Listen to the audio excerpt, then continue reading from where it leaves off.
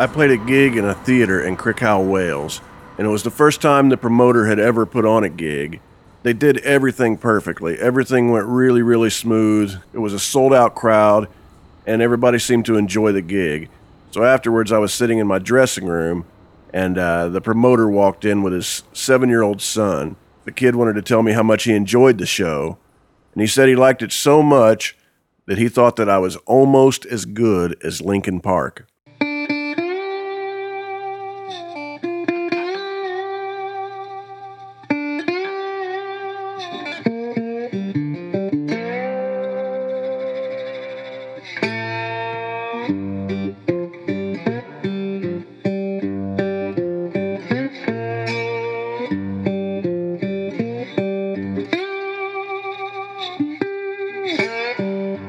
Hi, friends, this is Otis Gibbs, and you're listening to Thanks for Giving a Damn. I'm sitting here in my living room in East Nashville, Tennessee on a beautiful, beautiful afternoon. This is a personal journal. This is a bit of an experiment, and I have to say right up front that I haven't the slightest idea what I'm doing, but I decided to do it anyway. This show was founded with the idea that there are only two people in art that matter. There's the creative individual and the person experiencing it, and everything else is an artificial filter. And this is a way for me to share things with you guys without any filters whatsoever. My guest this week is Slade Cleaves. And Slade is a singer-songwriter based in Wimberley, Texas. I first heard about Slade, it was over 10 years ago when my best buddy Todd and I went out to the Woody Guthrie Folk Festival in Okemah, Oklahoma. And I remember standing out in the middle of a field in front of a lot of people, and Slade just really, really resonated with us. We really enjoyed it. And when I got back home, I started looking for albums, and somebody told me to buy Broke Down. And I bought it, and it ended up being one of my favorite albums of the last 10 years. And I've ended up buying every album since then, and I've really enjoyed every one of them. I'm a big fan. You can find out everything you need to know about Slade Cleaves at slade.com. Slade originally wanted us to meet up at the Horseshoe Lounge in South Austin, Texas. And I thought that was a great idea, so we went and met there. But it was way too loud to really record anything, and the jukebox was going. So we sat around for a while he had a beer and I had a cranberry, and we talked for a bit. Had a nice afternoon. And then we went over to my buddy Cameron Smith's house in South Austin. And Cameron was nice enough to let me use his living room. So we sat there and had this conversation. Here's Slade Cleaves.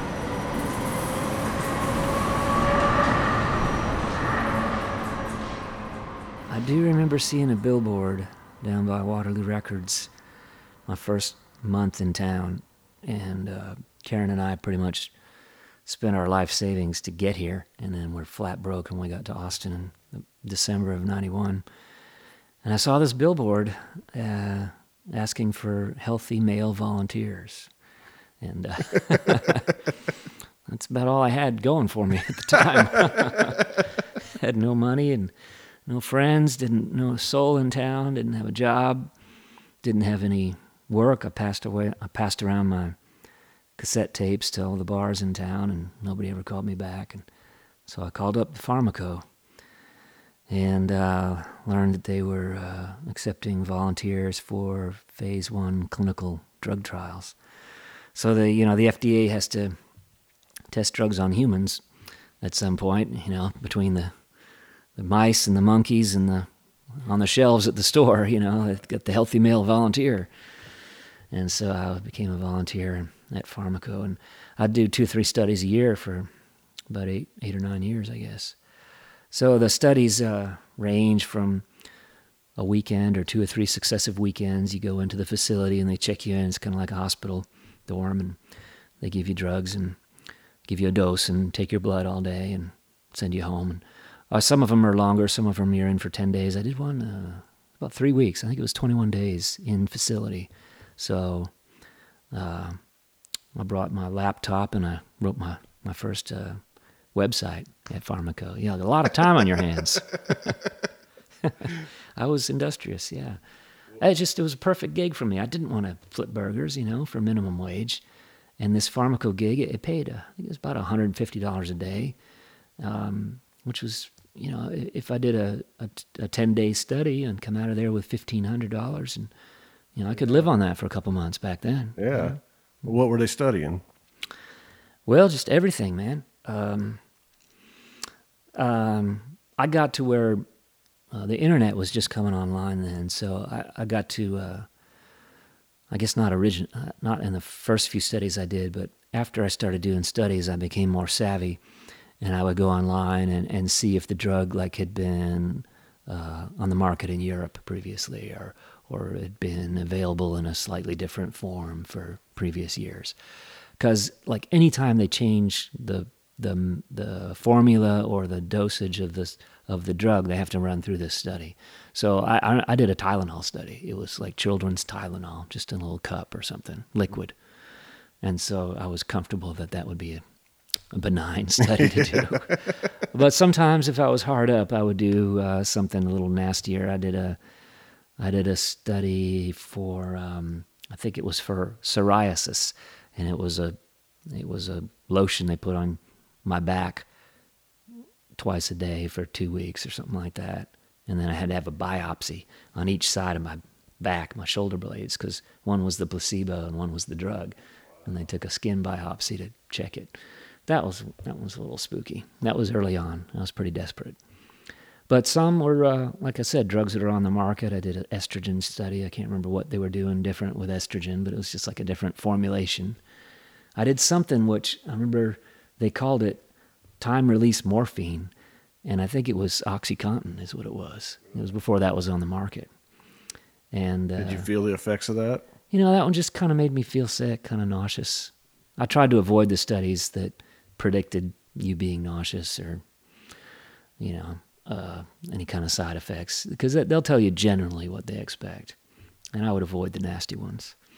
But one I did was they were testing a drug that had been on the market for something, but they wanted to relabel it as a anti-bedwetting drug. For adults or for... Oh, they didn't say. Okay. So the gist of that study was they gave you a pint of water to drink at some point during the day, and then sort of like sent you into the bathroom with a beaker for the next 12 hours. And of course, nothing happened for 6 hours. And then all of a sudden it would start to flow. And then, of course, a bunch of guys in there became kind of a pissing contest, And one guy needed two 1-liter beakers. He was the hero of the study.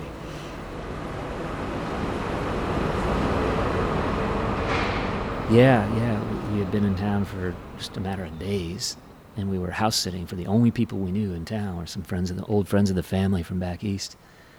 And they went back east for the holidays, so we were in this empty house and didn't know a soul, and had no money. Like I said, we used all the money we had just to get here, get our first month's rent.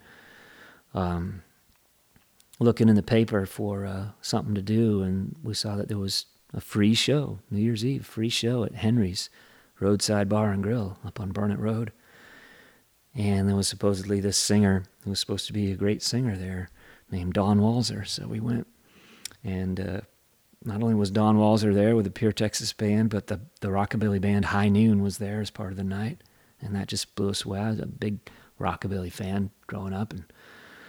And so that was worth the price of admission right there. And Don Walser got up and just blew our minds. Can you imagine seeing Don Walser for the first time in person? And we had just moved here, and Henry's was just this wonderful horseshoe lounge kind of place at the time, very smoky. Old couples, young couples, kids, punk rockers, and pickled pig's feet on the bar, just classic Roadhouse. And Karen and I just started pinching each other and saying, we are the smartest people in the world. Leaving Portland, Maine in the dead of winter to move to Austin, where we could grill hamburgers out on our porch in January. Pretty smart. You could go hear the Pavarotti of the Plains. For free.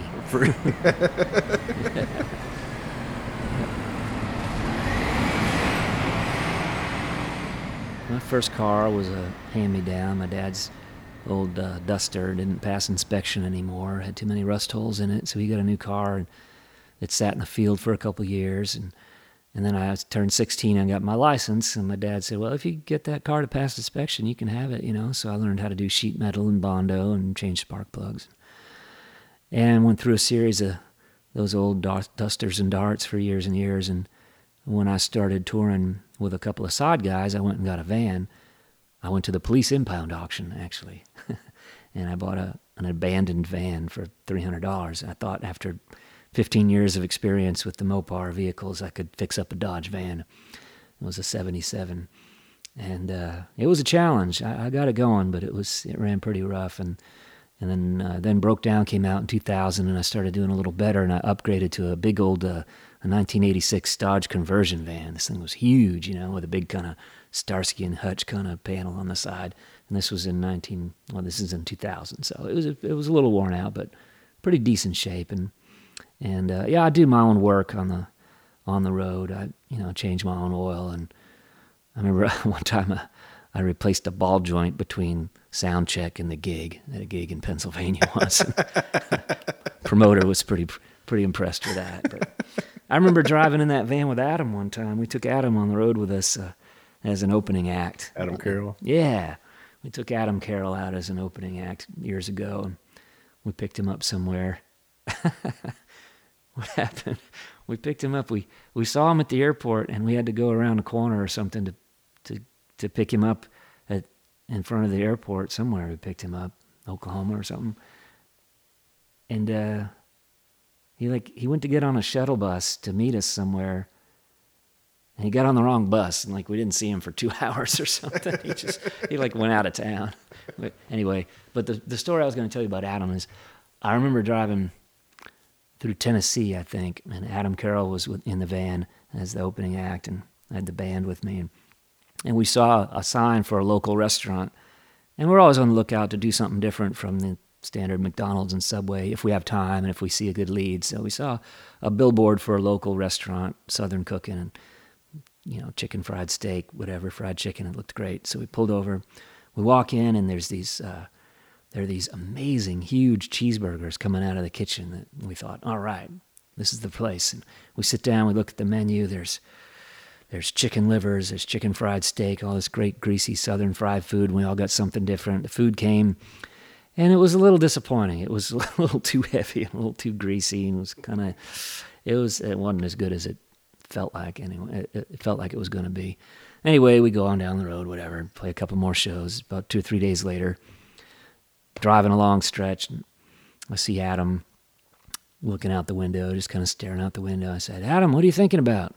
He said, I was just thinking I should have got them dang old cheeseburgers.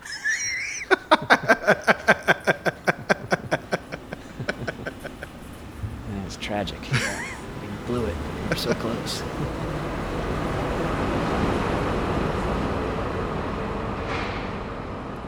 I did a junior year abroad program, spent a school year in Cork, Ireland. And I had been in garage bands as a kid in high school, but I played keyboards because I was a piano player. I took piano lessons as a little kid, and so when I formed a garage band with my old buddy Rod Picott in high school, he played guitar and I played the electric keyboard. But when I went off to college, I started wanting to write songs and being a songwriter and a singer. So I picked up a guitar in college, and when I went over to Cork, I brought a suitcase full of cassettes of my favorite music and my dad's music from the attic. And I was listening to Bruce Springsteen and Tom Petty and Tom Waits and The Clash and the Pogues, and my dad had all these great old records that I taped and brought over with me, and it was Buddy Holly and Hank Williams and Johnny Cash and all that great early rock and roll stuff and country. So I got to my little apartment, in Cork. I'd followed a girlfriend over there. That was the whole reason I went over, is because my girlfriend had Irish roots, and she thought, hey, let's go to Ireland for a year. I said, okay, girl, sure. And then she pretty much dumped me on the plane on the way over. So I ended up in this little tiny cold water bed sit just outside of Cork, Ireland, between downtown and the university. So a little tiny one-room apartment with a bathroom upstairs, all by myself, no friends, no family, no girlfriend, no TV, no job, no car, no telephone. It was really sad. But I had a cassette. I had a suitcase full of cassette tapes, and I brought a guitar over with me too. And I thought, I'm going to learn this guitar. And I was so heartbroken, I started writing heartbroken songs, and I started learning songs. I said, I'm going to learn a song a day until I'm ready to go out and play on the street. Cork at the time, I don't know what it's like now, I haven't been there in years, but Cork at the time had this beautiful, vibrant downtown with all these grocery stores and movie theaters and clothes stores, and it was just packed full of pedestrians, and they had pedestrian streets and lots of traffic, lots of foot traffic, and lots of buskers, people singing on sidewalks, people playing flute or playing fiddle, or there was even an escape artist who used to perform on Winthrop Street or Pearl Street. So that was inspiring to me, and it was a real goal for me to really, okay, I'm going to learn how to sing and play, and the best place to do it would be on a street corner where no one would have to listen to me, because I knew that I would be bad when I started. I knew I wouldn't be good. Well, when first time you do something, you're never good at it, right? So, and I didn't want to subject myself to people at an open mic or something. So I learned a song a day, and I set a date, a deadline, and on that day, November 18th, 1985, I walked into the city center with my guitar, and I set out my soft case in front of me and started playing. Remember any of the songs you played? Yeah, I gave a lot of thought to which songs, the first song I would play, and I chose a Buddy Holly song called Well, All Right. And it's just this beautiful, sweet, innocent song about being young, and being young and having promise, and it's all right. I sang that first, and I imagine I sang some Hank Williams songs and some Johnny Cash songs, and I don't think I'd finished any of mine yet. I was just starting to write my first batch of songs.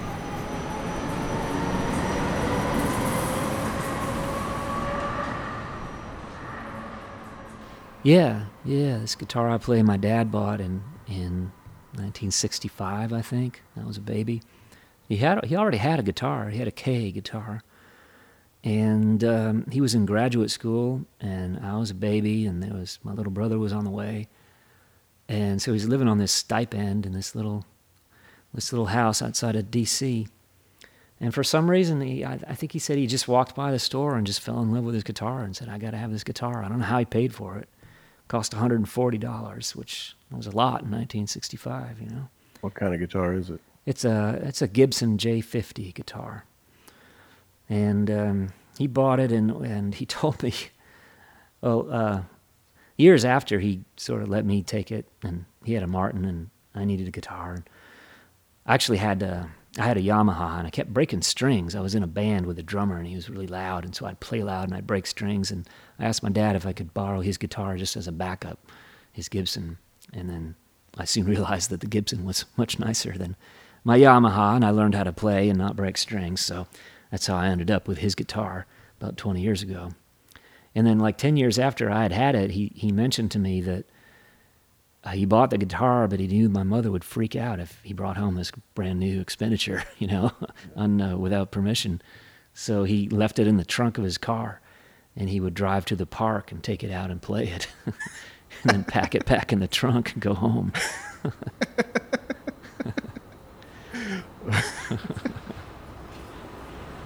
That's a dedicated man.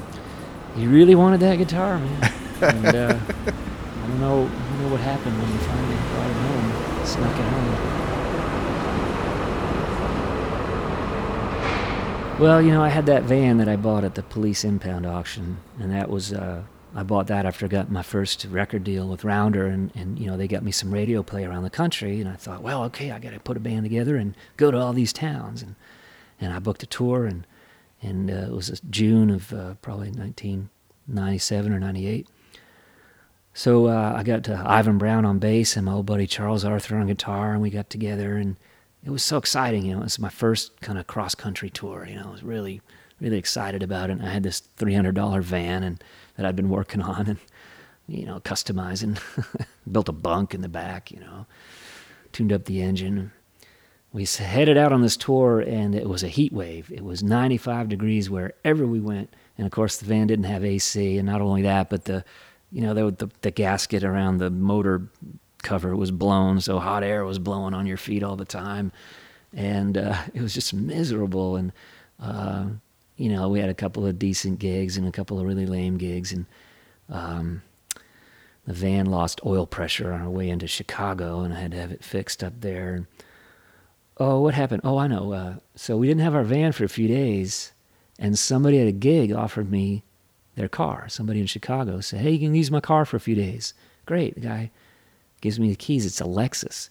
So I'm driving around in town in a Lexus for a couple of days. But meanwhile, I couldn't afford hotels. And so I had wrangled, my booking agent knew a doctor and said we could stay in his doctor's office. And I stayed with my cousin, but my band, Charles and Ivan, they stayed in like the reception room of this doctor's office for the night, and had to, and they slept on couch cushions, and had to get up at like 8:00 when the patients started arriving. That was while I was getting the van fixed, and then when I showed up in the van, they had all their stuff, and they got kicked out of the doctor's office, and they were just like laying on the ground under a tree all day waiting for me to come pick them up. But we talk about that tour as like the funnest tour ever, even though it was the most bare bones, the harshest, the lowest money, the least comfortable, the least cushy. But because it was our first tour, we look back on it with great fondness.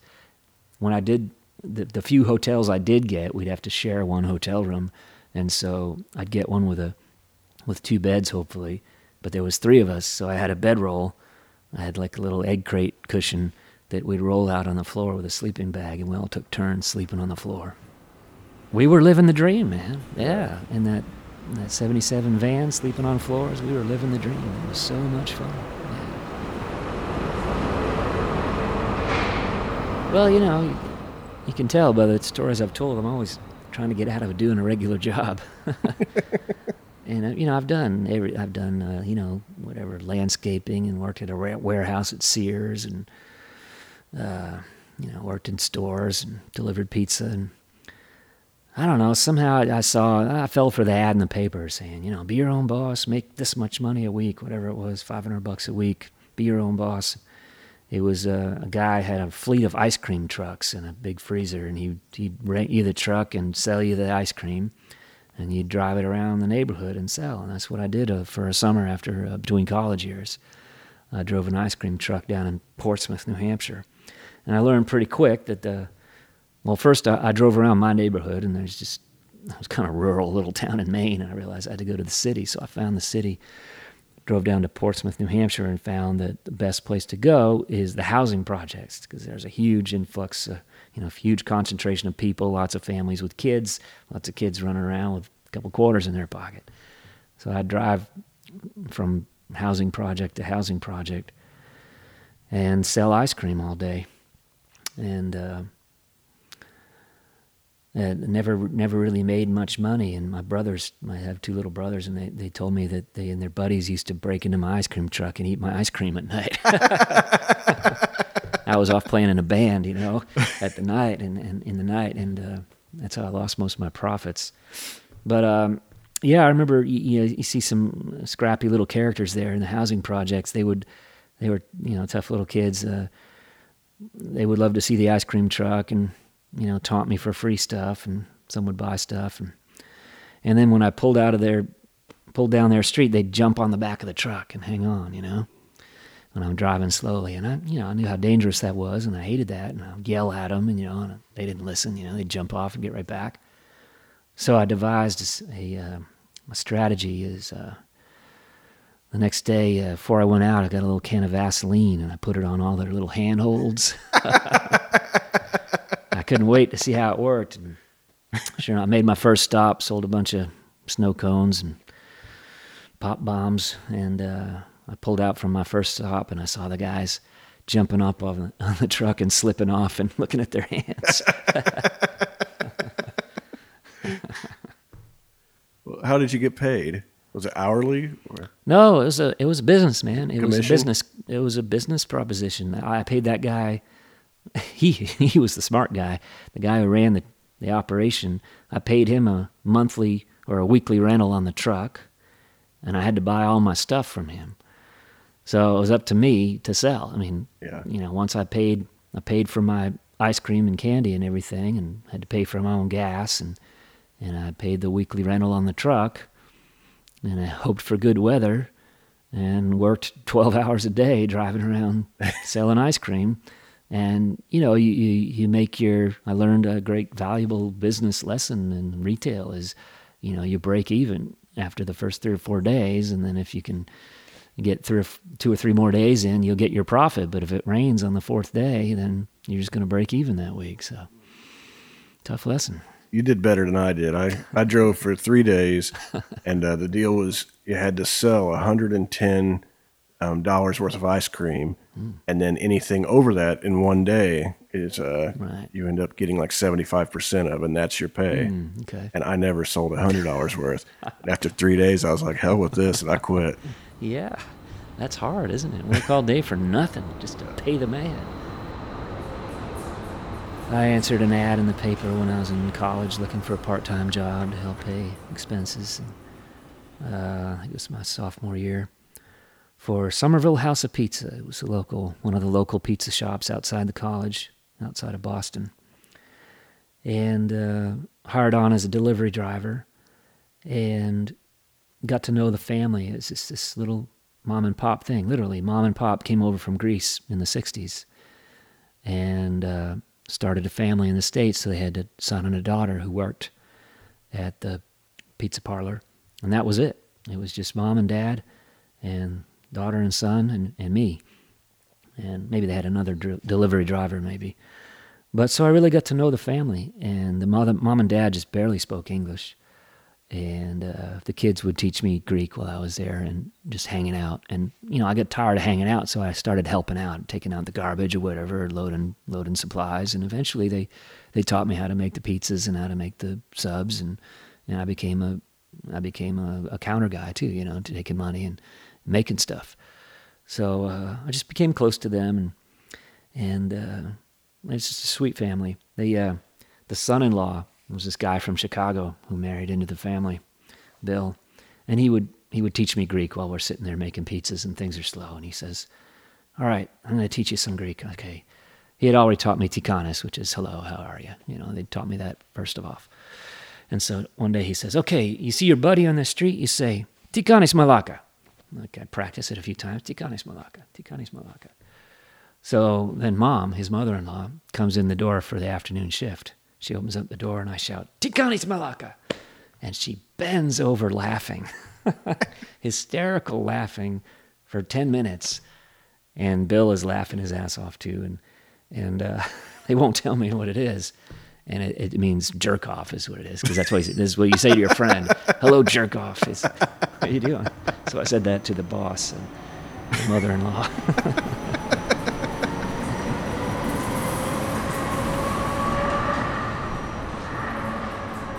Yeah, well, Karen and I had lived in East Austin for about 12 years. We bought a house over there. Our first house, the only house we could afford anywhere near downtown Austin, was on the east side. Well, the gunshots were still echoing, so everyone else was afraid to go over.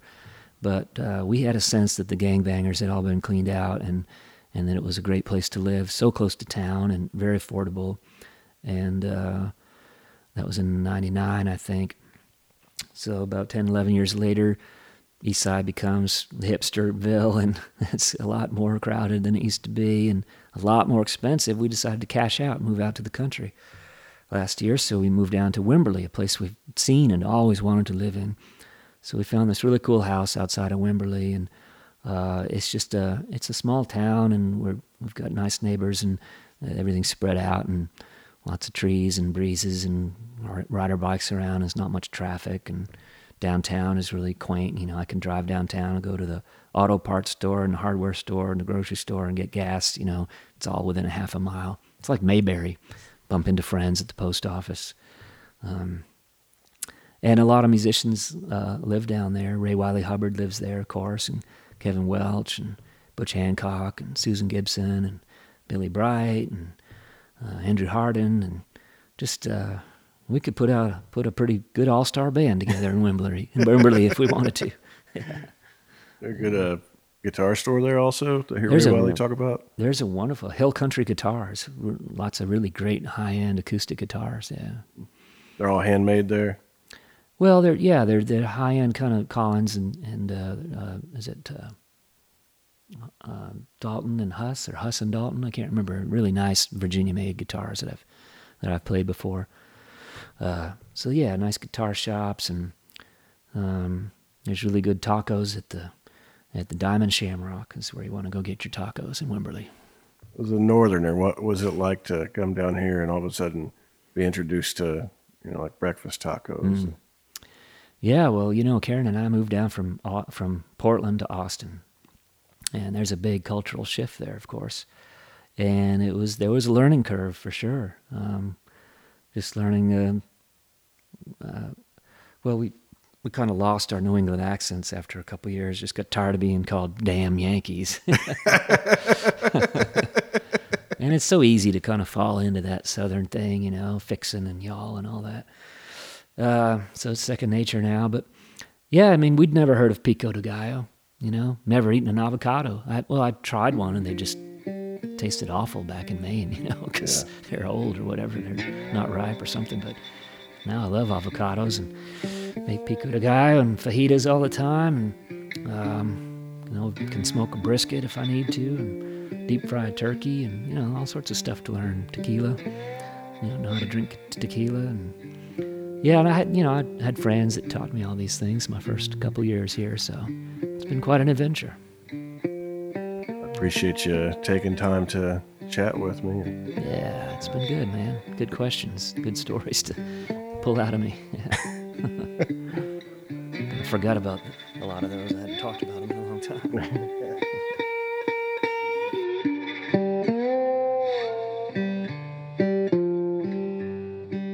I'd like to thank everybody for listening in, and I'd like to thank Slade Cleaves for agreeing to have this conversation with me in South Austin. And I'd like to thank my buddy Cam for letting us use his living room. You can find out everything you need to know about Slade Cleaves at slade.com. If you'd like to help support this show, just go to otisgibbs.com and you can pick up a CD, a t-shirt. You can download any album I've ever made there. You can buy one of my fine art photographic prints. You could pick up a copy of Amy's record. You could buy Amy's children's book. But anything that you buy, we'll mail from our living room to yours, and we'll even put in a little thank you note. If you'd like to help out but you're a little short on cash, just go to iTunes and leave us a 5-star review. Leave a comment. It helps us move up in the search rankings and helps a lot more people find out about this show. But if you enjoy this show, or you enjoy my music, or you enjoy Amy's music, please take the time to tell a friend and help us spread the word. And if you'd like to send us a message, we'd love to hear from you. Just send us an email at info@otisgibbs.com. I'm Otis Gibbs. Thanks for giving a damn.